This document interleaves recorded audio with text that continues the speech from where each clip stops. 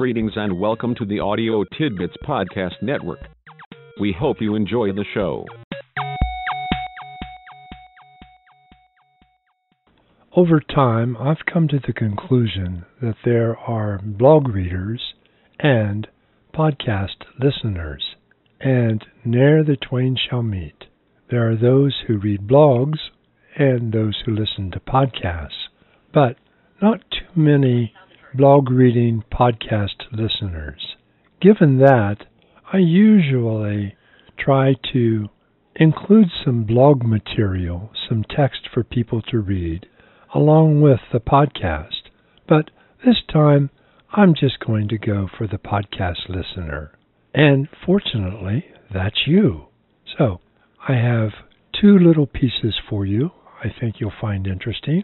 One on curiosity, and the longer one on fake news and snake oil. So, if those seem interesting to you, listen on. If not, perhaps you can find a blog to read. Thanks. I have no special talents. I am only passionately curious. Get serious, Professor Einstein. Your humility may be charming but slips a tad in the verisimilitude department. Even so, you did say, the important thing is not to stop questioning.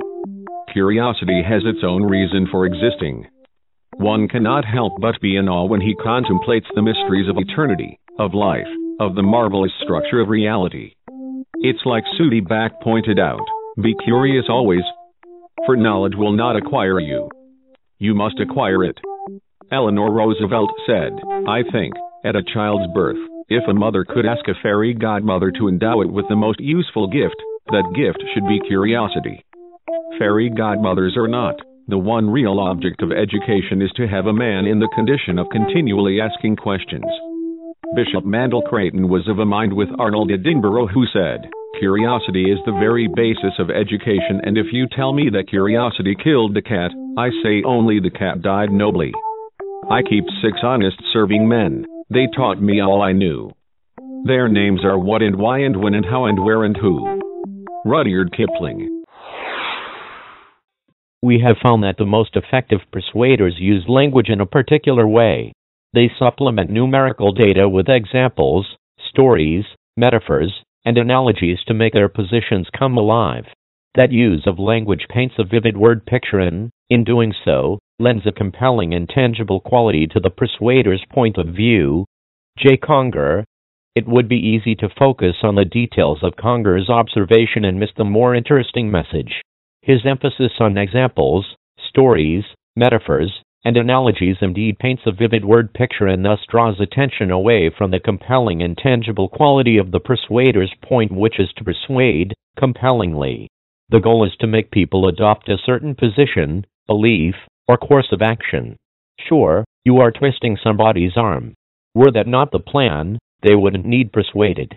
William Bernbach had this take on persuasive arm twisting. The truth isn't the truth until people believe you, and they can't believe you if they don't know what you're saying, and they can't know what you're saying if they don't listen to you, and they won't listen to you if you're not interesting, and you won't be interesting until you say things imaginatively, originally, freshly.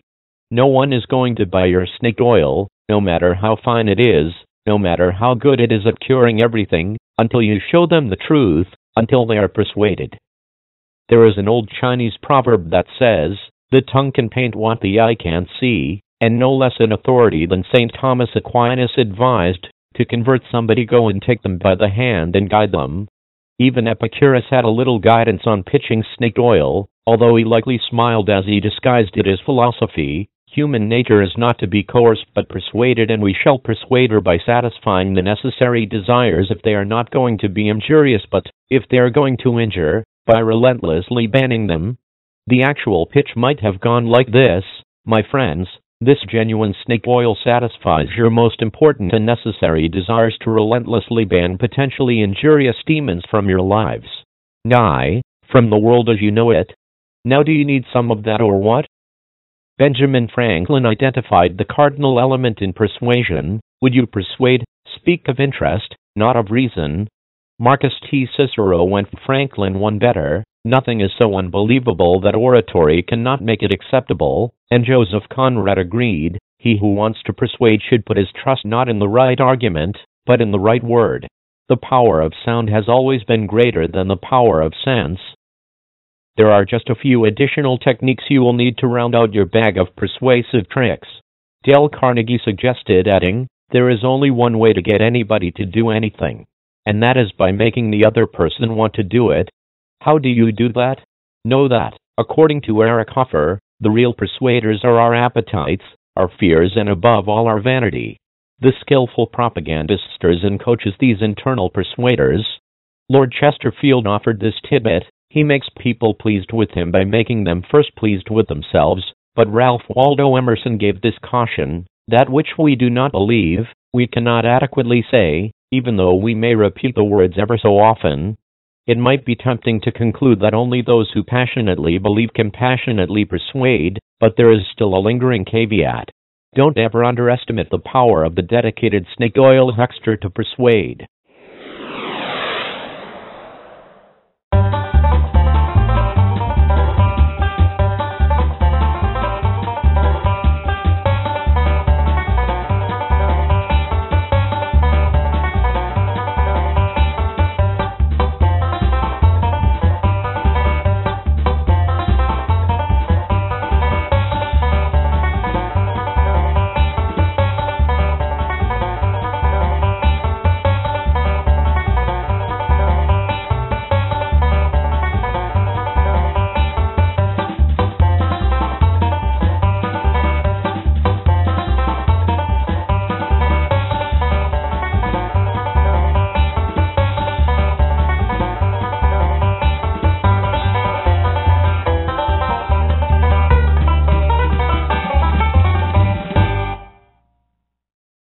Music by Kevin MacLeod.